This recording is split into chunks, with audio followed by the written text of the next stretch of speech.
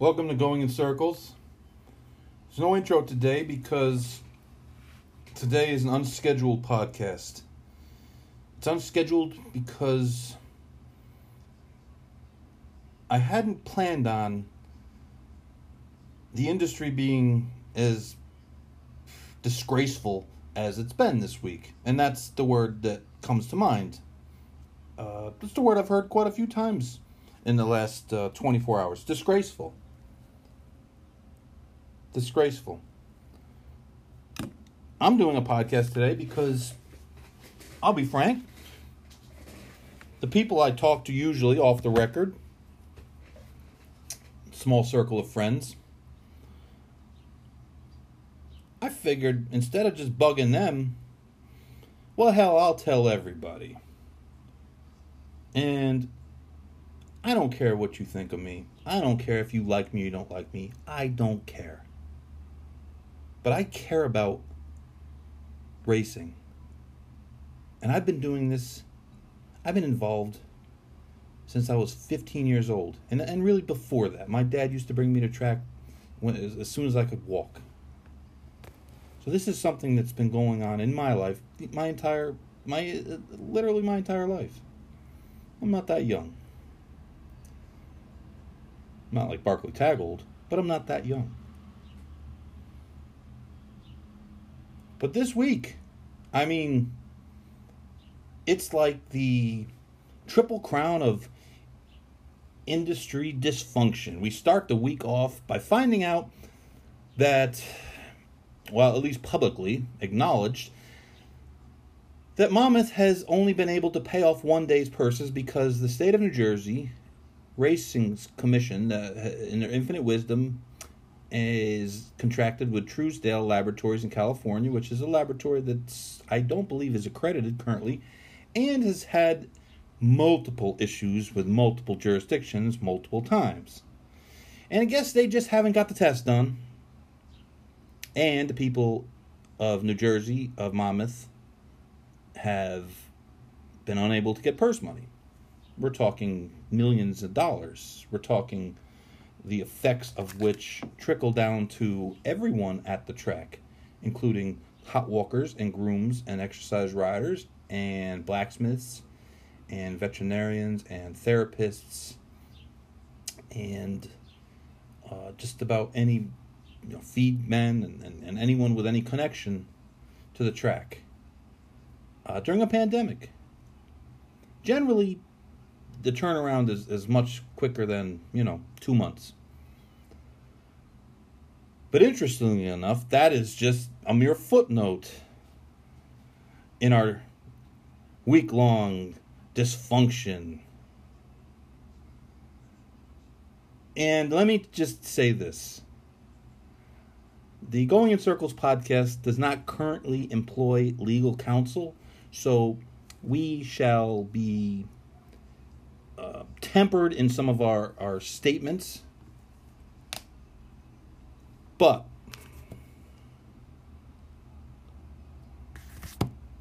some of the things that have happened, like, guess what we found out this week, at least everyone's found out now.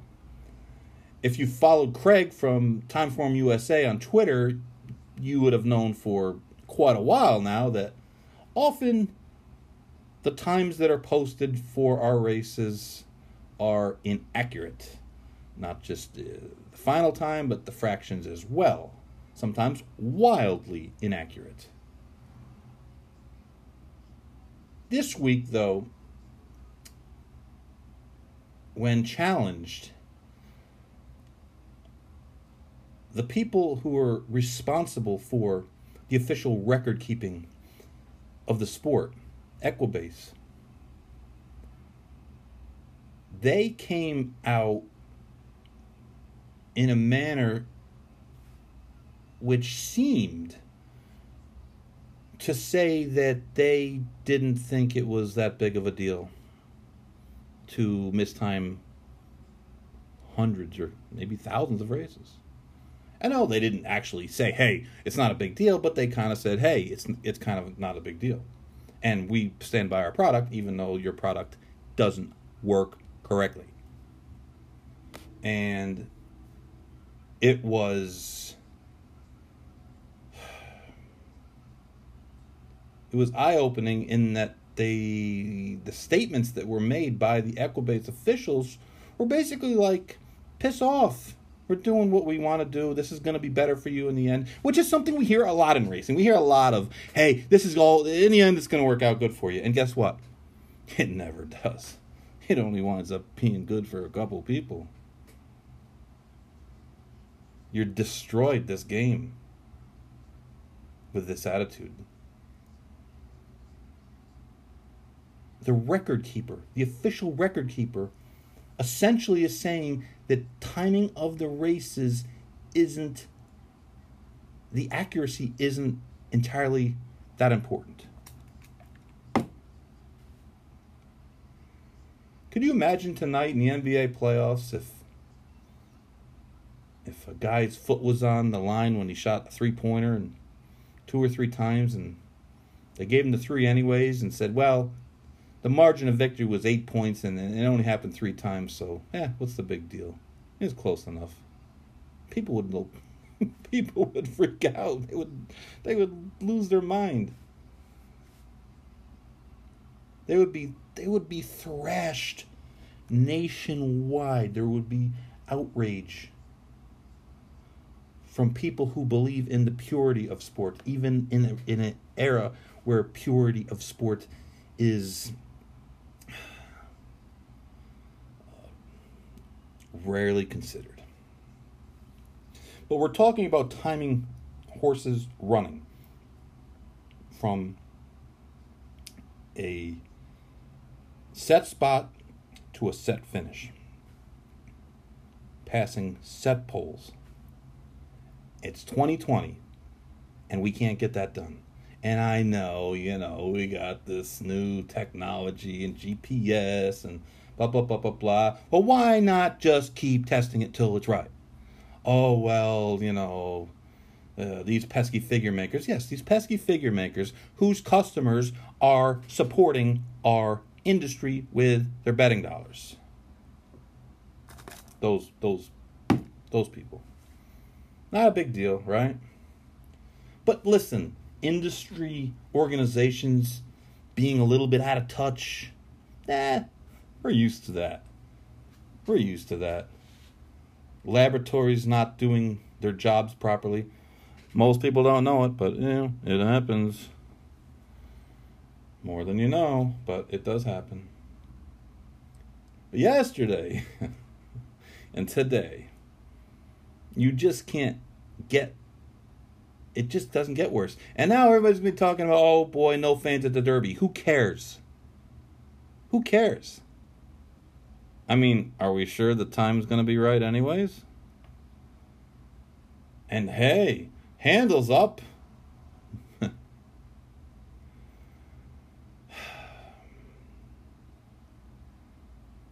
We talk about the things that don't matter. So much. Triple Crown winners. I laugh. I used to think that people were nuts when they said, this game needs a Triple Crown winner. I said, well, it wouldn't be bad, and it'd bring some publicity and be a couple great days, and surely the Belmont would be quite a scene, and, the 1 or 2 races afterwards would be nice for the business, get some exposure, but I don't see how it's going to help Hawthorne. I don't see how it's going to help Indiana Grand. I don't see how it's going to help Tampa Bay Downs. I don't see how it's going to help any of those tracks other than maybe, providing a nice simulcasting day. And here we are, 2 Triple Crowns later. One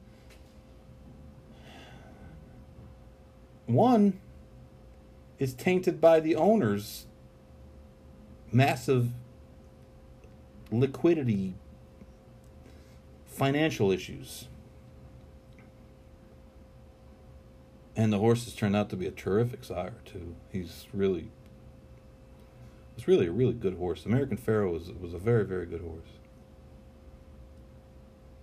And then there's Justify, who post-Derby had some an interesting timeline where we weren't sure if he was sold or he was sold or he wasn't sold, and then he won the Preakness, and we weren't sure if he was sold or he wasn't sold. Then he won the Belmont, and then he was home and he was help, and he couldn't work anymore. Then he could work. Then he had an ankle injury. Then he didn't. Then he was retired, and oh boy. And then, last year we get the word that, he had failed a drug test and it was covered up. And let me say that I don't think that the drug test that he failed was a situation where he was given the drug. It wouldn't make any sense. It's baffling, and there certainly is a logical explanation, but the fact it was handled so poorly kind of taints the whole Triple Crown. And for the first time, we have a sort of a tainted Triple Crown winner. So, but honestly, in the end, it's not that big of a deal, because the fact of the matter, the big deal is our races every day that we run, that people bet on, that people own. Those are the really big ones, not the few that stick out. Yes, those are Breeders' Cup's great, Triple Crown's great, the Florida Derby's great, the Dubai World Cup, all those, they're all nice. It's great. It's a showcase. It's top of the top. But if we don't have strong day-to-day racing, it'll all collapse. It'll all collapse. And when you see things that happen like yesterday, where it comes out, where the Pollock report more or less verifies to the whispers that have been going around for quite a while about the operation of people behind the scenes who shouldn't be involved with horse racing in any way, shape, or form. None. Zero. Nada. They shouldn't even let them watch. A guy's under federal indictment might be running a stable. Moving to Ocala. What do you think he's moving to Ocala for? For their art district? For the cuisine? I'm not going to tell a guy he can't make a living doing something.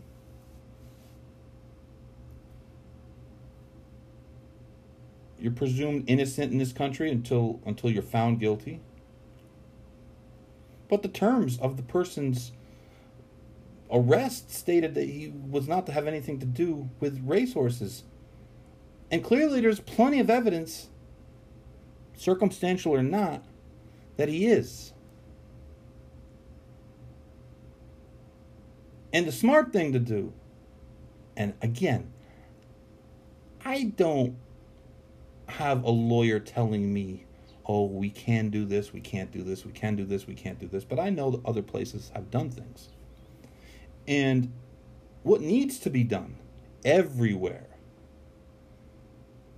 is that when you associate with people that are banned or restricted, you should get the same sentence as they get. And when owners knowingly, and this happens a lot, not just, this isn't like this happened this week, it just was exposed this week. And then there's layers to it that just are disheartening. They're disheartening to people who knew about it, who know the crap that's going on behind the scenes that no one's ever found out about. Stuff that we know that we don't say.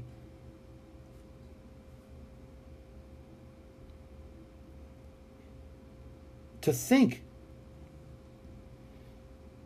that a guy like Marcus Vitale is infecting the sport once again and bringing down others with him, others that are silly enough to associate with him.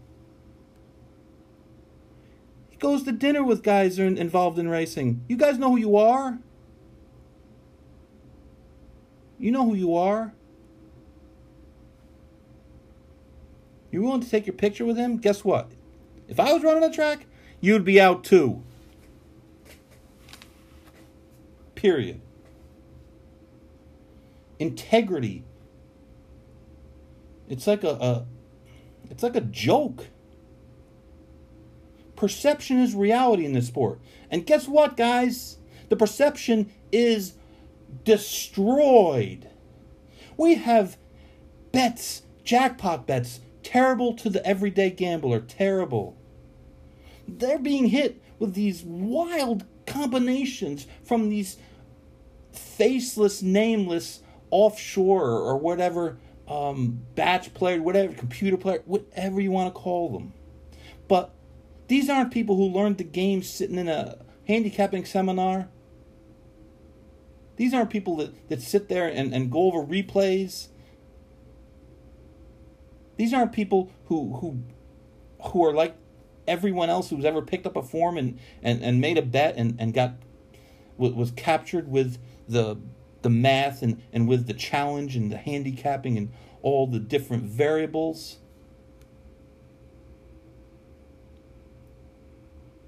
And it looks bad.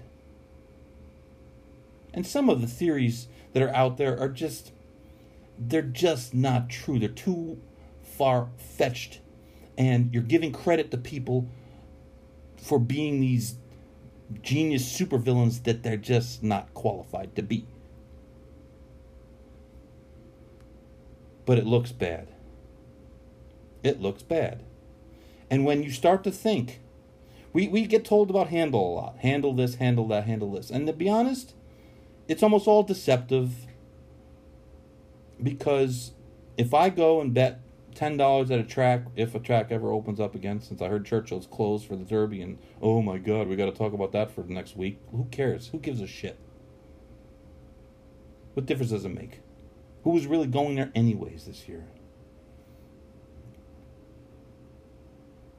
But if you make a bet at a track, your handle means a whole lot more than if you're making a bet in a lot of other places.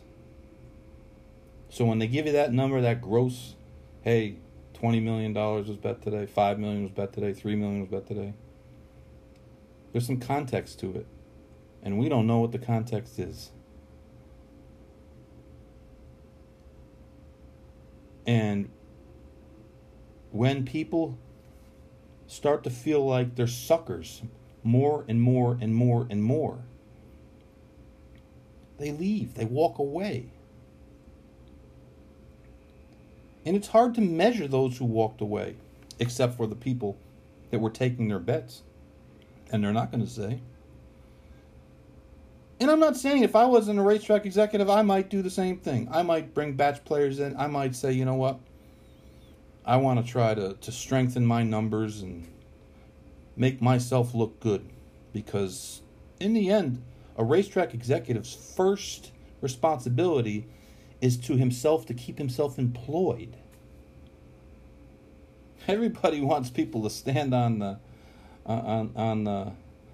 top of that mountain and charge, but those are usually people whose livelihoods aren't going to be negatively affected by that charge, and that's not an excuse. It's just a reality.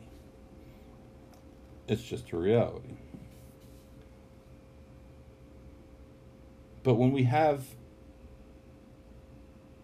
beard trainers that everybody knows is going on for a long time, and the fact of the matter is, most of the time it was overlooked because most beard trainers are guys that somehow or another are able to acquire workman's comp insurance, and they just live on the edge. It's just like, you remember the old 10%er guys? They when you cashed a ticket, you hit a triple or a pick 3 or something, and it was an IRS ticket, and you had these guys that you would give 10%, and they would cash it for you so it wouldn't go on your tax records.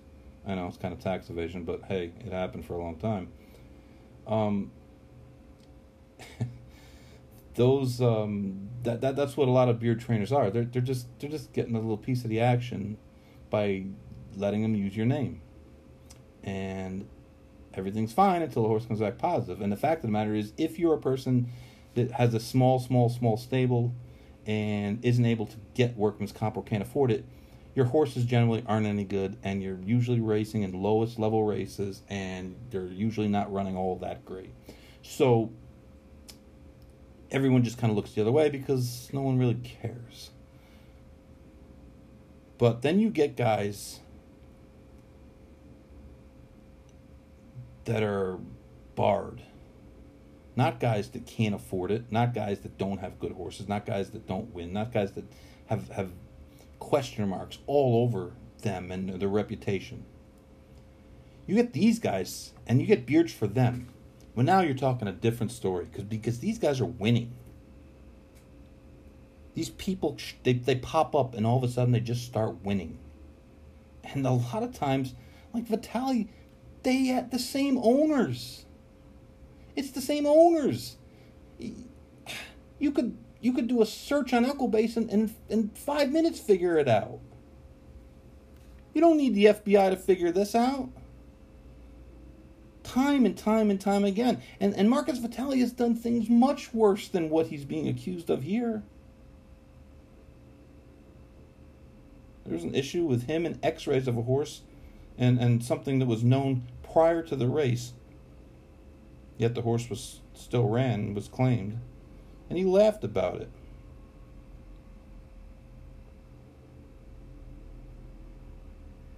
It's just it's worse than you know.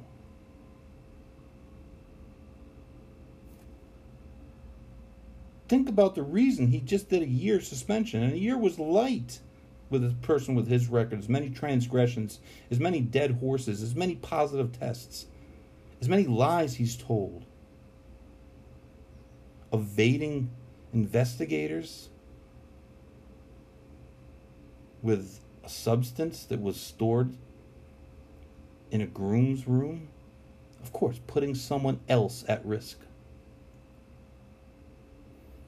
And then, kind of the sales topper here, to have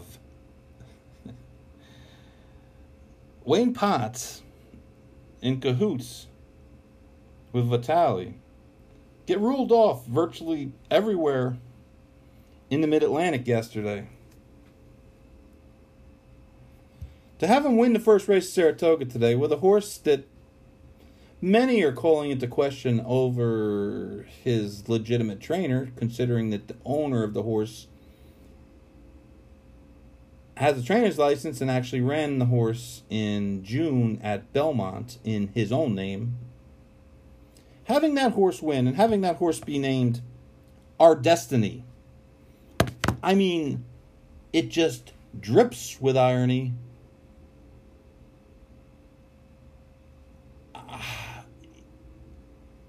You just can't make this up. You just can't make this up. If you work for NYRA, you're probably like, shut up, Chuck. What could we do? I don't know. I know one thing. I'd have scratched the horse and then worried about it later. You know what doesn't hurt? Doesn't hurt. Look like you give a shit about integrity. Especially after you had a horse break down in a 4-horse race yesterday when your in-house analyst said the horse looked bad warming up.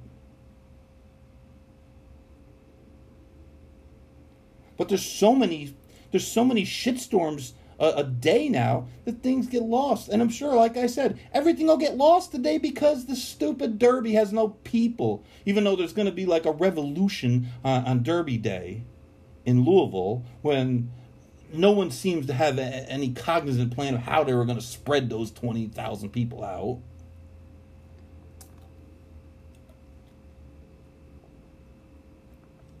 But that's our industry. We focus on nonsense, on top 10 polls. Leading trainer, leading jockey. Who cares? Who cares? If other sports were as predictable as our sport, no one would ever watch them.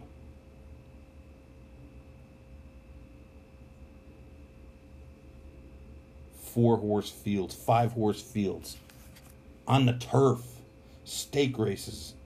COVID issues are getting the blame, but so much of this existed before COVID.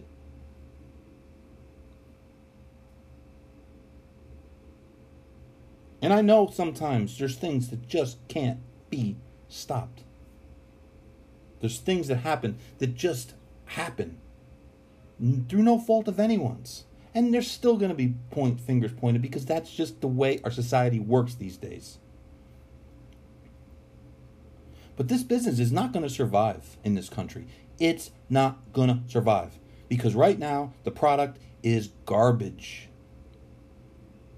And you have people who bet significant amounts of money who aren't batch players, who actually handicap races. And they feel like they're getting ripped off when their horse leaves the gate at 7-2 and crosses the wire at 9-5.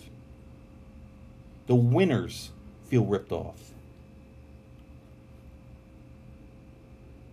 When we have to question the time of the race, the price of the race, the pools, the trainer, did the jockey conspire with his brother or cousin or nephew or other agent's jockey?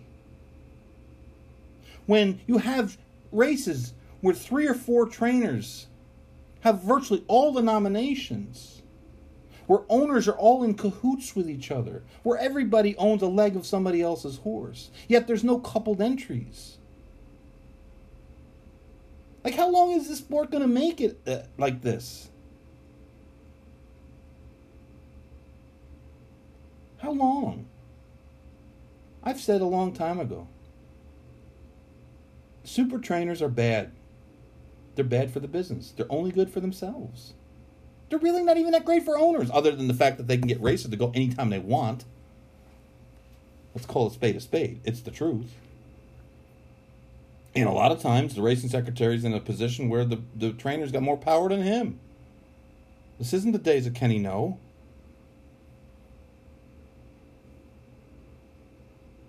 But how long, how much longer can this sport survive? Think about this week. We don't know who actually trained some of these horses. We don't know if the time of the race is actually right. We don't know if we're going to get paid. We don't know when we're going to get paid from the purse. We don't know if the guy's horse lined up in the stall next to us is trained by a guy who might have his phone tapped again. We don't know any of these things. We don't know what our winner's going to pay until it hits official. Shit. We used to have a lot of givens. When they left the gate and your horse was 3-1, it was a given that the race was going to be timed properly. And the horse that left the gate at 3-1 was going to be 3-1 when he crossed the wire. We were pretty sure when the horse won that the trainer listed actually trained the horse. We were pretty sure that when we went to the horseman's bookkeeper a few days later, a week later, that our money would be available. We're pretty sure that if you hit the pick 6,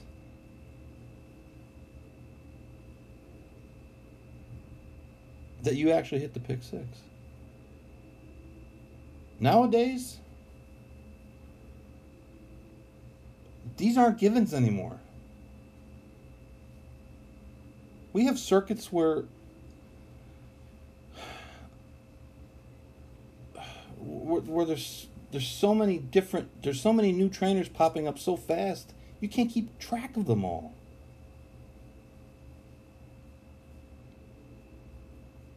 There's so many issues. We don't know what a foul is in a race. One day a bump comes down, the next day the same bump stays up.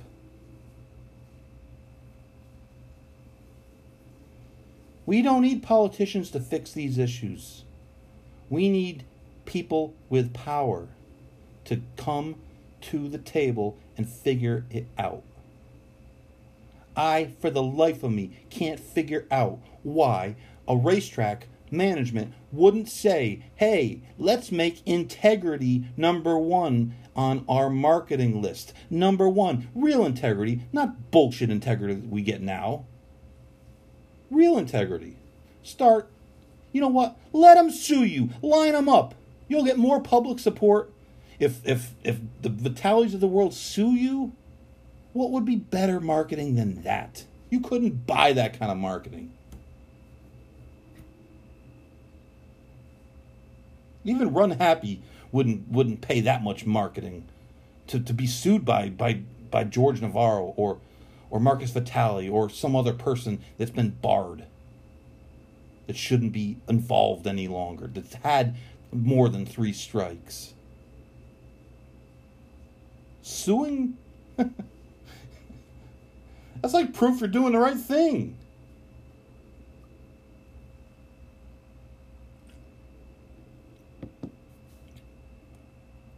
I just don't know. I know this. If I was 19 or 20 years old and I knew what I knew right now, there's no chance that I would stay involved in this business. I would have changed my major to something else. I don't know what. But the long-term viability of this sport, when Churchill Downs, let's call it what it is, they only care about the big races. They only care about areas where they can get other forms of revenue. I get it. I'm a big boy. I'm not going to cry. They're a publicly traded company. They're a corporation. I get it. But they're a big stakeholder.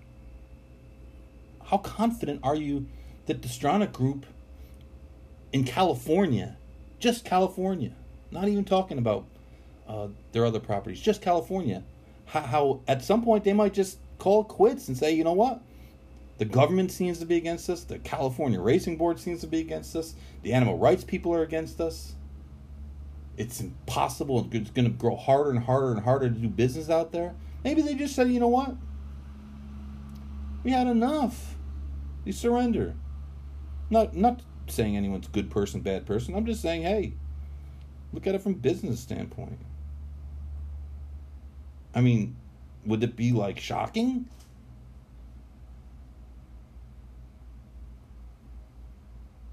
Would it be shocking if the governor of Pennsylvania, who came after the majority of the slot revenue that's given to racing, not a penny that goes to the racetracks, but to the horsemen and the breeders, would we be surprised?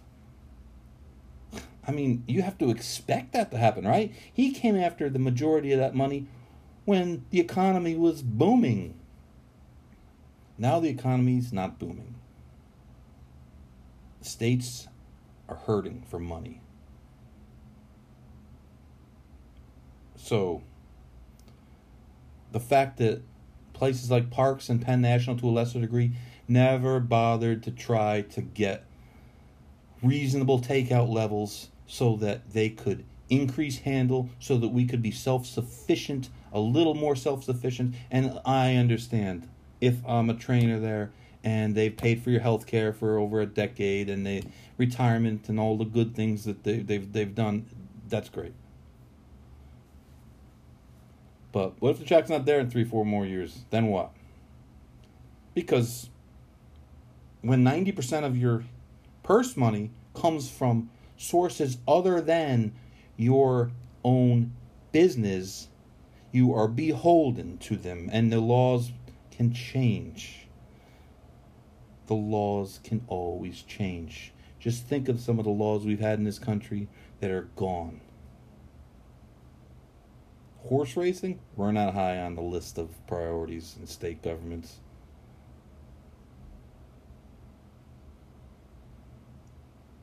I don't know. You tell me. You tell me I'm crazy, right? I shouldn't be so negative. Tony Black called me negative the other day. I said, Tony, I'm not negative. It's called realistic. Sometimes the reality of situations is very negative. I don't know how much longer these tracks up in the Northeast that depend on slots for purses are going to make it until these casinos are open. I don't want to talk politics, but there's been Indian casinos open in New York and Connecticut since June. And yet the casinos in New York, they're all closed still. The governor hasn't decreed them be open. And the longer they stay closed, the drier the purse accounts run. Aqueduct's schedule for the fall was released. December 6th, I believe. It's the last day scheduled. I mean, it's possible that December 6th is the last day of racing in New York for a while. How much longer is Parks going to be able to maintain without casino money coming in?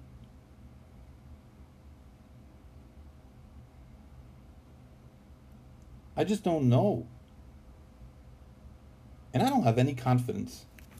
I'm sorry. I just have no confidence in any organization in this business anymore.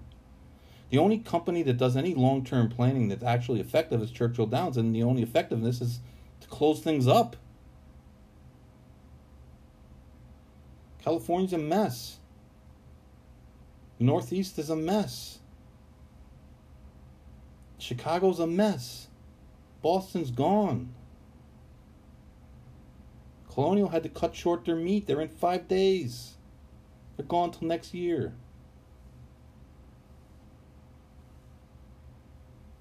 I don't have any faith anymore. Paul Matty's professional gambler, horse player, 30 years, was on my podcast on Tuesday.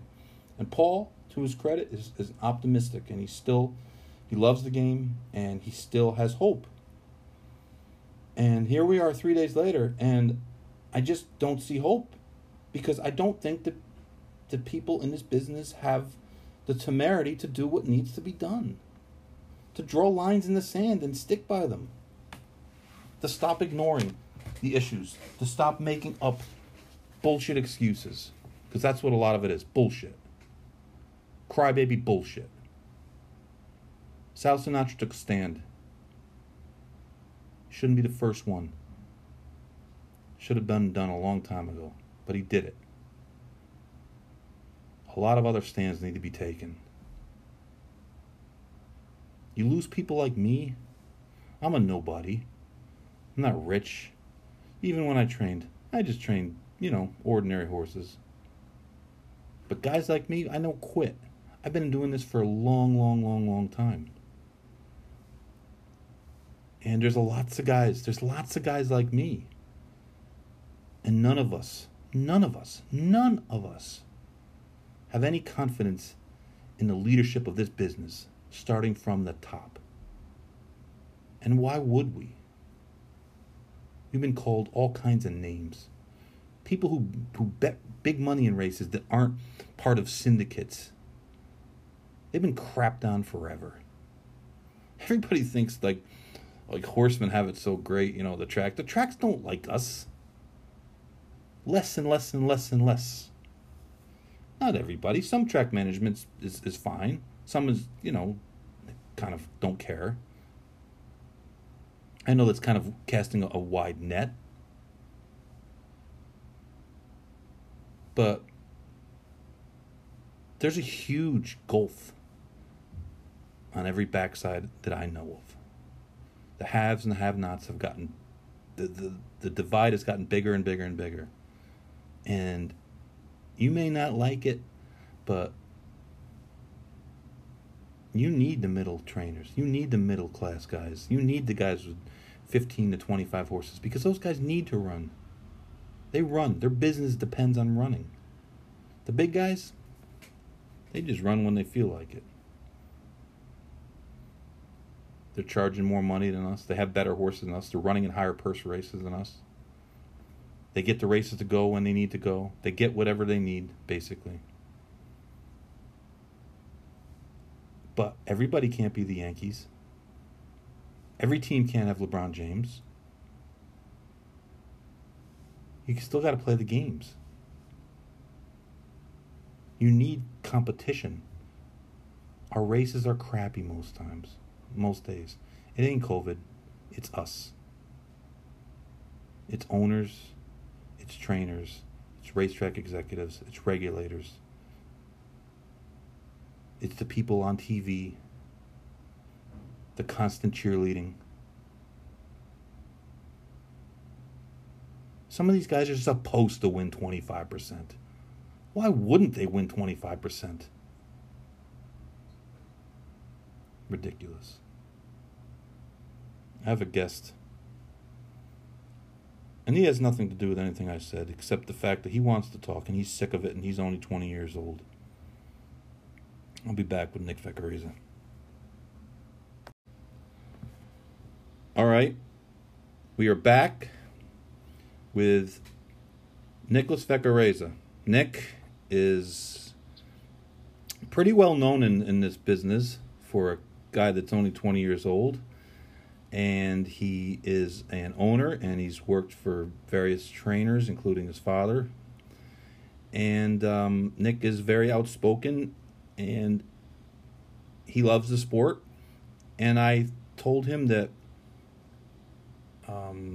sometimes in this sport, speaking out doesn't exactly put you in the best light, because people are very sensitive, which is a problem, which is an issue, but nonetheless, it is what it is. But Nick feels very strongly about it, and he wants to make his career in this business, and he has a lot to say. So let's welcome Nick Vecchiarezza. Hey, Chuck, thanks for having me on. Nick, we've talked about this a lot, you and I, and you're only, you're a young guy, and you've kind of been, immersed in this business pretty much your whole life, but you have some takes, some mature takes, and you see things from a different prism that most of us do, in that you're a young guy and you live in a world full of technology, and your generation kind of sees things differently than ours. And I think that it's important that people listen to what you have to say and what your generation has to say, because you guys are really the future of this business, and so many things have happened negatively in society in general, not to mention the racing game. It's tough. It's got to be tough for you. Yeah, considering I was watching horse racing before I could even talk. I mean, my dad set up my crib in front of TVG, in front of his desk. So I've been a part of this game for a long time. He's owned horses ever since I remember. I'd go to the tracks with him, and I was highly involved with his own horses. I've been working on the backstretch for about half of my life, walking horses, grooming horses, ponying. I mean, you've seen it all, Chuck. And when I was 18, Chad Brown gave me the opportunity to work as a foreman for him, and I've been working for Chad in between going to college for the last 3 years. Now, I'm a sophomore in college, right? With everything going on in the sport, do I guide my career, my life, my passion? My passion is this sport. It has no monetary aspect to it at all. I love the animal since I can remember. I have pictures of me as a baby. My favorite animal was a horse my whole life. The problem with it now is people are greedy and they're cheating. They found a thing that they can make money with, and they're cheating to make money. And they're getting away with it, and we keep just slapping them on the wrist, and they're just going to keep coming back and doing it again. So until something changes, nothing's going to happen. The racetracks let it happen. The owners even let it happen. The owners actually send their horses to the trainers that they know are high percentage winning trainers. So, the ones indicted, they're cheating, they're making the most money, they're winning. They have the edge that not all the trainers have. Now, the thing with social media and how the things in life has changed is not everyone has grown up in the world of social media. Everyone's voice now can be heard. So lately, with everything going on, I said to myself, I cannot sit here and be a hush puppy anymore. I have my life ahead of me. Do I want to be a horse trainer still? Will horse racing still be around in 30, 40 years? I'm 20 years old. Most guys training horses are, let's say, 40 to 55. Will it be around for the next 35 years? It can be if we steer it in the right direction, but I think right now we're coming to a fork in the road, and if we don't fix the boat, it's going to sink. I think that's 100%, Nick. I mean, you're wise beyond your age, and you and I have talked about it, and about the future and how murky it is, and how I was just kind of on a little bit of a rant saying that why should we believe in the leadership of this sport, because they continuously let us down, and they continuously slap guys on the wrist, they continuously ignore issues. And it's not just trainers. I mean, you know, like I said, Equibase this week defended putting times of races that weren't accurate. I mean, you're the official record keeper of the business. You have to have accurate records. And if the records are not accurate, well, then your only comment should be, we are doing everything in our power to make this right. And that's not what we get. That's never what we get. See, the people who run the game are racetracks, privately owned, and the state. So what do racetrack owners want? It's a business, so they want the most money they can get. So they might not expose all these cheaters and cheating that's going on the racetracks because, hey, this guy's entering 6 horses a week, 10 horses a week. He's filling the entry box.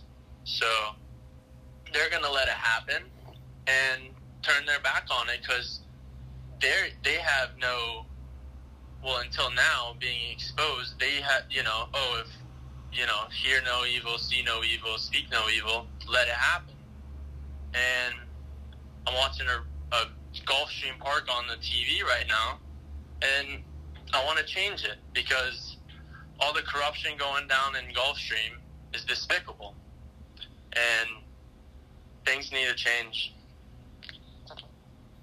You know, it's funny because the idea that they need these guys to fill entries is just, it's just the wrong way of thinking, because the fact is they chase away way more entries than they make. I left Monmouth Park because me and my owners were sick of running against guys we knew we couldn't beat. We knew it. Mm-hmm. And a lot of times I would get in a race and we couldn't win. And listen, it's not like I ran all favorites, but you knew you should have a legitimate shot of doing well in a race, and you're in against 1 or 2 guys who you know you can't beat, and you can't claim their horse because you know what happens when you claim their horse. And so you know what we did? We left. Well, what happens when you let's expose every little thing. What happens when you claim one of their horses? They don't have the edge that they had from that trainer, and they bounce. But yeah, continue. No, that's the thing. It's a very powerful thing to be able to run your horses 2 classes below where they actually belong and not fear being claimed. You know, I've said this a long time. It's hard to win races, but it's easy to win races when you can run $25,000 horses for $7,500. It makes it much easier. And when there's no deterrent, when the racing offices encourage, don't discourage, and when they know that guys are afraid to claim off of them, then you wind up in these situations where you have $7,500 claiming races with 5 horses, and no one wants to bet those. So when people stop betting, the lifeblood of this sport is the people betting on the races, and they're screaming on social media, fix it. But the fixes are always kind of they're weak. Well, look at the fix that they did. I love how the FBI, took care of all this indictment and all that, but they relocated one of the said guys that were indicted. They relocated him to Ocala, Florida. So what's he going to do? He's going to go find a training center, have his horses, his stable there. Owners are going to know that. They're going to send the horses there, and they're going to ship and run the Gulfstream, Tampa. You know the whole spiel, Chuck. Of course, and that's I said this earlier. You didn't have the luxury of hearing what I said, but what I said is that if you are in contact, if you're involved with someone who's suspended for a significant amount of time or banned or under indictment, you should get the same treatment as they do. That you have to draw the line. You're an accomplice. You're an accomplice. And that's the thing. And I feel like the owners should be held responsible as well. I mean, they're basically racketeering. They're funding it. They're funding illegal organized crime. In the end, Nick, the fact is that we can't depend on the FBI to bust no, we guys. We can't.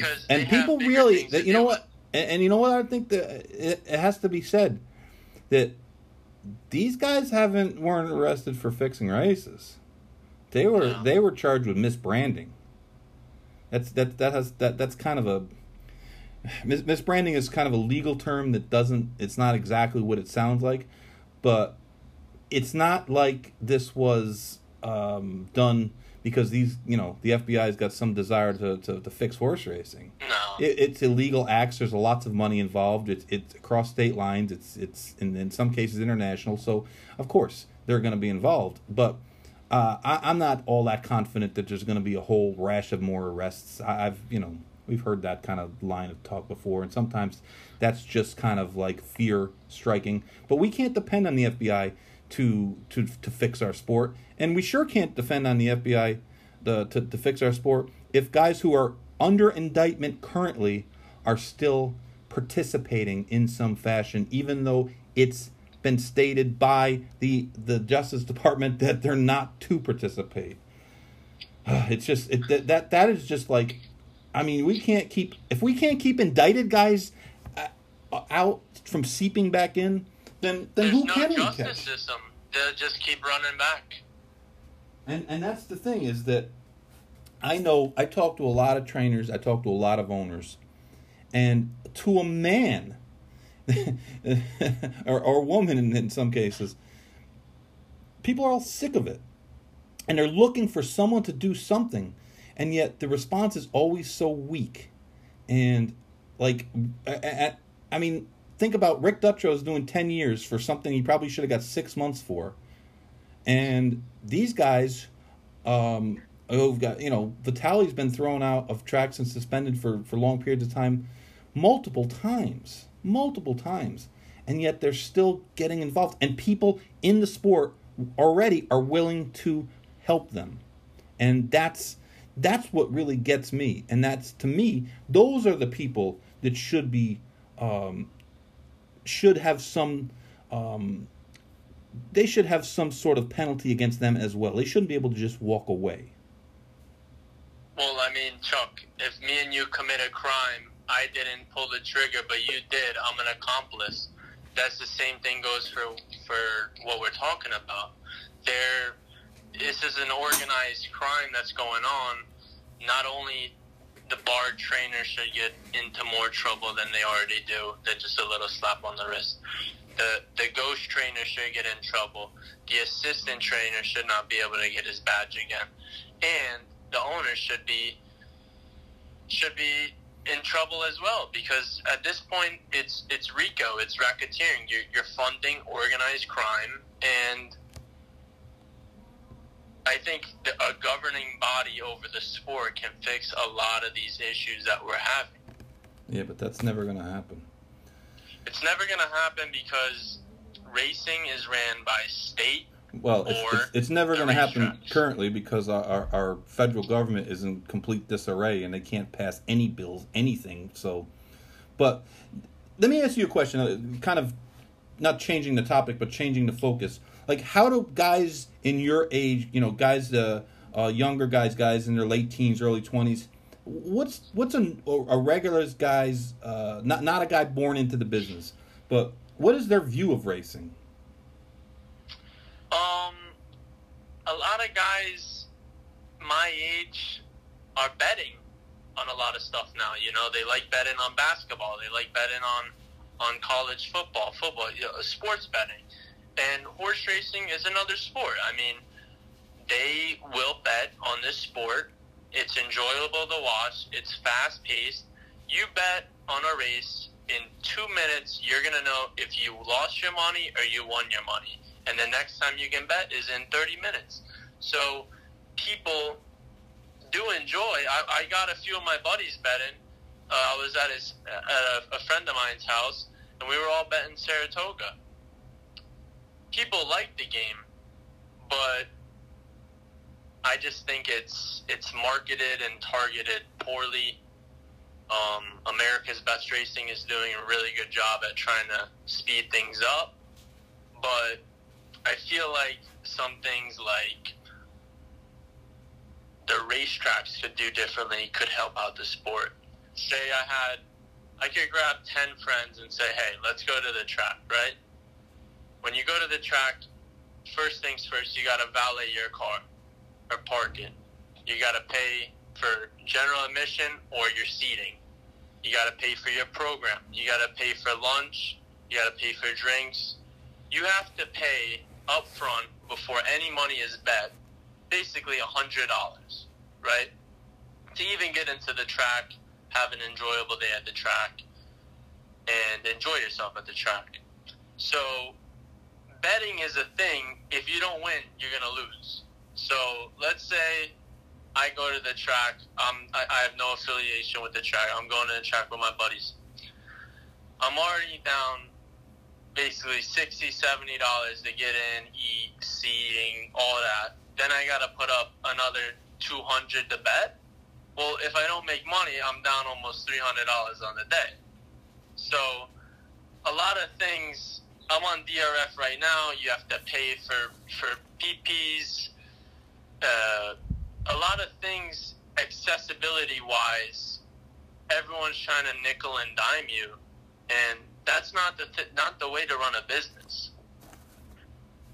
I agree completely. I think that I've always had an issue with Equibase. I think that we should be offering a basic PP program for complimentary. Should be free. And then as you get up and you have higher levels, of course you pay. It's like parking. Parking should be free. And then when you have parking up close, preferred parking is a upcharge, and valet's an upcharge on that. And I just think that, you know, Equibase is owned by the Jockey Club and by the racetracks. Like, this is our business. Why can't they all chip in to get the information out there? And I know a lot of guys have tried to buy, Equibase owns all the data. They've tried to buy data to try to make programs for themselves, to try to come up with their own kind of PPs and this and that. And the data is so expensive that they give up. They don't even try. It's trying to keep a monopoly, more or less. And that's not how business works these days. You have, there's just I personally have a problem with the way that we kind of downplay bettors, like almost like they're too dumb. Like I remember something a couple weeks ago, it was on a web page or something, and they were talking about what's a good bet for beginners, and the guy said show betting. I'm thinking, show betting? Any person that has the propensity to become a professional, not a professional, but a regular player that's sharp enough guy, that's good enough with numbers, that likes the action, he's not going to want to bet the show. You know what I'm? He's gonna bet $20 a show on a horse and get back 22. Like that's not. People don't get. You don't get caught up by making $2. The odds say, Right. That's not it. People, if they're smart enough, they can understand win. They can understand an exacta. Okay, if this horse finishes first and this horse finishes second, then you get paid. Okay. I mean, you don't have to be Einstein to figure out exactas and daily doubles and things like that. Other sports betting is more complicated than horse wagering. I mean, you got the under over, minus 150, all that live line. Yeah, in-game betting where, The thing is, every single one of my friends that I got betting, I had to give them the bet because they said, how do you know what to bet? I don't have a form on me everywhere I go, but if I could have told them, hey, you got your laptop, open up Equibase. Right. This is show them the basic past performances. It doesn't have to be lifetime. You can show the guy for free last 3, 4, 5 starts. If it's a maiden, it's a maiden. I mean, a first-time starter. And you need to break the ice on some of these guys. Okay, my friend, he's looking at the past performances. I'm teaching him. He's making his own bets. He's winning his own money. That's how you're going to get him involved. Not, on Equibase number 5, Uncle Mo, trained by Todd Fletcher. Well, you don't have any statistical matter. Not everyone follows the sport enough where they could just base a ticket off of the basic entries. There's a guy named Steve Sexton. He was the president of Churchill Downs years ago, and Steve was a pretty good guy. And one year, Churchill was producing their own programs in-house, and they cut back. The HBPA used to get 50 programs a day comp, and they would give them out to trainers, and they cut back on the number. And we asked Steve Sexton, me and another trainer were at the rail one day, and it was late. It was during turf training, so there wasn't many people out there. And I said, hey, what's the deal with the programs? Why'd you guys cut them back? I mean, you know what he said? He goes, well, a lot of those programs are making their way into the hands of non-trainers, the grooms and hot walkers. We see them with them. And the other guy said to them, Steve, what do you think those guys are going to do if they get a free program? They're going to look at it, and they're going to go make a bet with it. He goes, what's it cost you, 20 cents to make one? He goes, I can guarantee you every guy that gets a program is going to make at least a $2 bet. You're going to get your money back plus then. I go, nobody on the backside looks at a racing form and doesn't make a bet. With programs, there's cost. Paper, manufacturing, processing, publishing, all that. If there was something, well, there is. He told us, Nick. He told us they cost about 15 to 20 cents each. So they were literally putting out like $12 a day worth of programs. Well, so no, I'm telling it was like, and he's like, I never thought about it like that. It's like, yeah, if you give people in racing a program and you give them something to look at, they're probably going to find something to bet on. But Chuck, technology is advancing. People aren't going to want to carry around the paper program. Paper's going out the door. No, but the point is that the access is access to the information. You give a guy free information, he's going to make a bet. I'm telling you a resolution to this. When you walk into the Kentucky Derby next year, there are no programs. You got your iPhone? Great. QR scan this, and you get a digital download of today's racing form. And you're right. I remember when the daily racing form was like $5. Now it's like $12, $13, depending on the day. I might be inflating that number. I don't want to take a shot at DRF. I remember when it was $2. Yeah. I'm not that old, Chuck, but it was cheap. I mean, I got forms with Little Mike on the cover, and I laughed because I was like, oh wow, the form only costed $4.50 back in the 2000s. But now you go to a gas station, you look at a form, and it's Yeah. multiplication of $2. So, but it's a business. I can see that, and I can tell that people still like reading the form and having their form writing, but not everyone's going to want to carry a form around them. I mean, if I could walk through the Derby gates when I get my ticket scanned, they said, okay, pull out your camera and scan this QR to get your free program. Well, that guy is saving $8-9 at the Derby. Who knows how much a program it could be a $15 program. Right. That $15 could be into the wagering pool instead of the racetrack making, who knows, the fractions they're making on that program. No, I agree with you 100%. And I remember, and it took me a little while to get used to it, but, now when you go to the sales, you have the sale catalogs, and sometimes you got 2 days, because they run back and forth, and you're carrying these bulky catalogs. Now you just get an iPad or a tablet, and everything's right there, and it's like 1,000 times easier. Have you been to that they charge you for the sales book? Yeah. It's extinct. They know you're there. They don't care that they're gonna take a little hit on publishing the books. They know they're gonna make their money. They want you to buy a horse. Yeah, they want you to, hit 227, and then you crack open your book, you have it right there. You know what's interesting? If Keeneland charged $200 for those 7-8 books, imagine the amount of people that would show up to the sales and be informed and knowledgeable on the sales.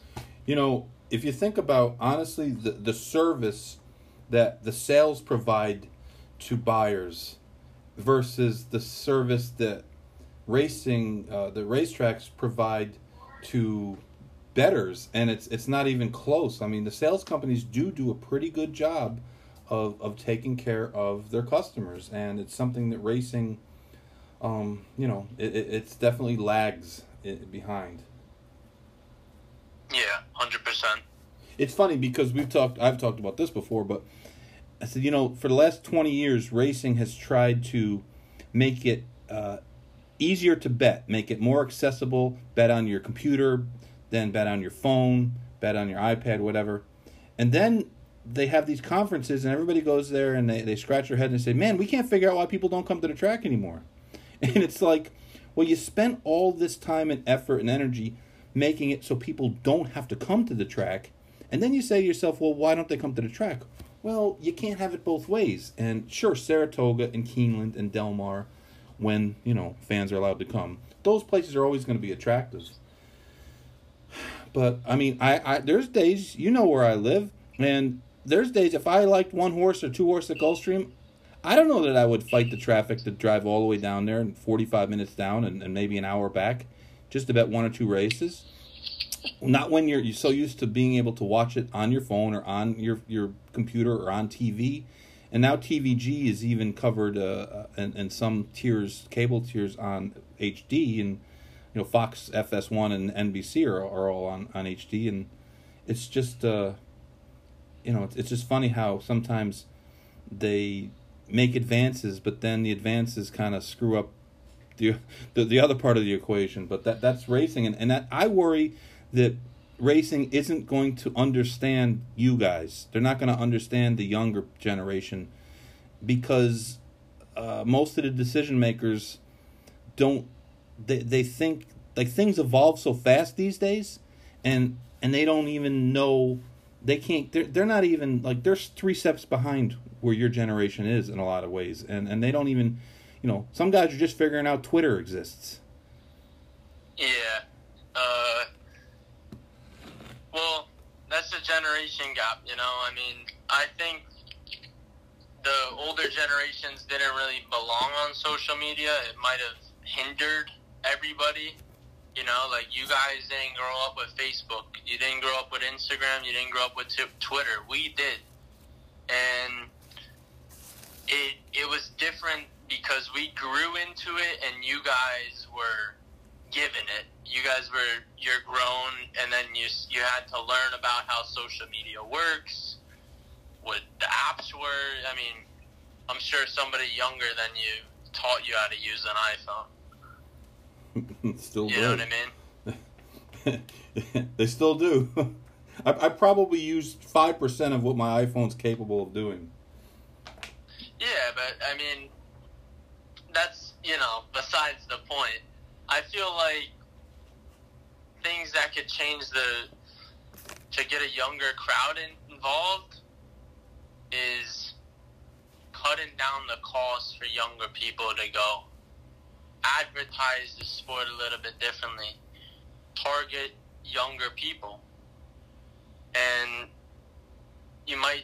social media is a really, really strong thing.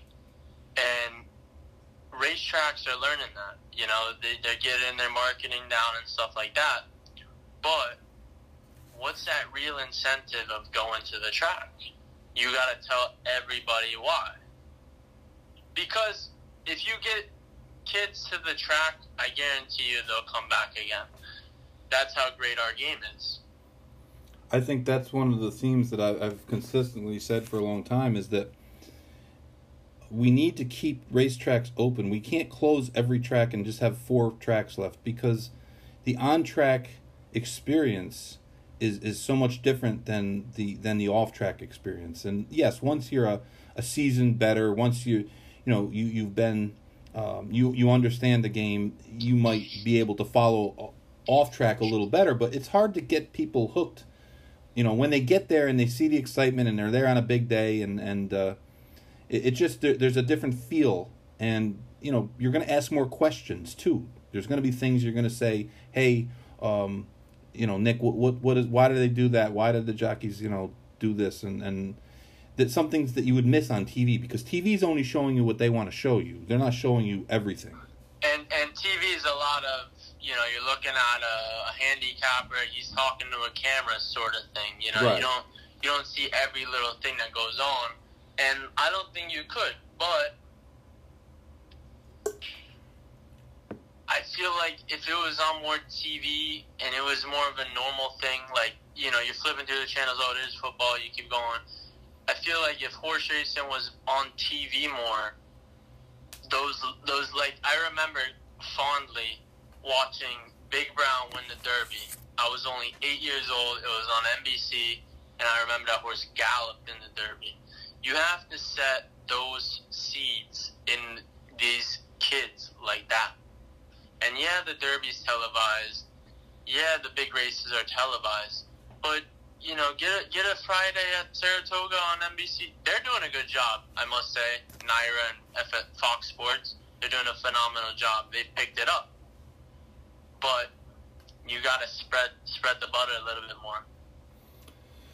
I completely agree. Nick, I appreciate you giving me some time today and giving us your perspective, which is a young guy that really cares about the game. And, keep asking questions and keep asking, keep the pressure on and say, hey, like you've been doing, why aren't we looking at these things? Why aren't we going after these people? Why aren't, why doesn't integrity matter? Just like you have been. Yeah, because without the sport, I'm lost. I need to find a new passion, a new thing that I'm going to chase. I want to be in the Hall of Fame for a trainer, and I have been that way my whole life. But if it's not around, how am I going to do that? So with everything, with how everything's going, and even things like examples of social media and just, everyone has their voice. And the more things that are said, the less bad things that will happen, because then everyone knows that they will get exposed. You're not going to go missing 10 days at Saratoga and no one's going to say anything. No one knew what happened to you. They're going to know that you got caught for something, and it's not just a slap on the wrist anymore. Things got to change, and I'm not going to let these things go. I'm going to voice my opinion, and I'm gonna trailblaze this thing. You know, I'm gonna ride it out, and I'm gonna make sure that this is around until my son is in the game. Nick, that's you have a lot of passion, and that's what a lot of people lack, though. You're 100% right, and that's what this business really needs. It really needs people like you, young guys that are willing to step up and be passionate about it, and say, you're asking the right questions, and it's never wrong to ask the right questions, especially when it comes to the integrity of the business, because that, if we don't have that, then what do we have? Yeah. All right, Nick. Well, thank you, and I'll definitely have you back on, and I appreciate your time today, Nick. See you later. Thank you. Anytime. I'll talk to you. Bye. That was Nick Veccareza. He was giving us a view of a 20-year-old who's pretty sharp, and he's got strong opinions, and he's worried. And 20-year-olds shouldn't be worried about the business that they're going into, that the business that they care about, that they love. It's when you're 20, you're supposed to be eager, and you're supposed to be looking ahead, and you're supposed to be bright-eyed and optimistic. And we're making it hard for even the kids to be optimistic, let alone the old curmudgeons like me. So let's hope that, not that this show or anything that Nick or I said is going to resonate or change anyone's mind. But the fact of the matter is, weeks like this, they're hard to forget, and they're hard to recover from. And the more we have of them, the worse off the sport's going to be, because we're not going to get saved by a Triple Crown. And it's not... this isn't your grandfather's game anymore. We got to be smarter. The competition is strong, and there's more of it. And in the end, if we can't run races fairly, safely, and have the results be believable, then we're doomed. I hope you have a better weekend than the theme of the last hour in a little bit. But there's some good races. Not great, but we'll take what we got. And look forward to doing a Monday recap with Barry on our Big Monday show. And next Tuesday, I'm working on a program that will have... a really outspoken person from the other end of the business, the breeding, sales, consignment, from that end of the business, who I haven't really had anyone on from that part of the sport, and they are part of the sport, certainly. And I'm working on Tuesday's show to be about some misconceptions. So as soon as I have details, I will post them, and you can always check out our archives at goingincirclespodcast.com. And if you have any questions, comments, you can reach out to us on Twitter at CannonShell, or you can also send emails to goingincirclespodcast@gmail.com. And listen, you don't have to agree with me. This is the disagreements between people sometimes lead to, I don't know everything. There are a lot of things I don't know, and sometimes disagreements can lead to breakthroughs, and maybe someone has an angle that maybe I haven't thought of, and maybe we can talk about that in a future show. All right, thank you for listening.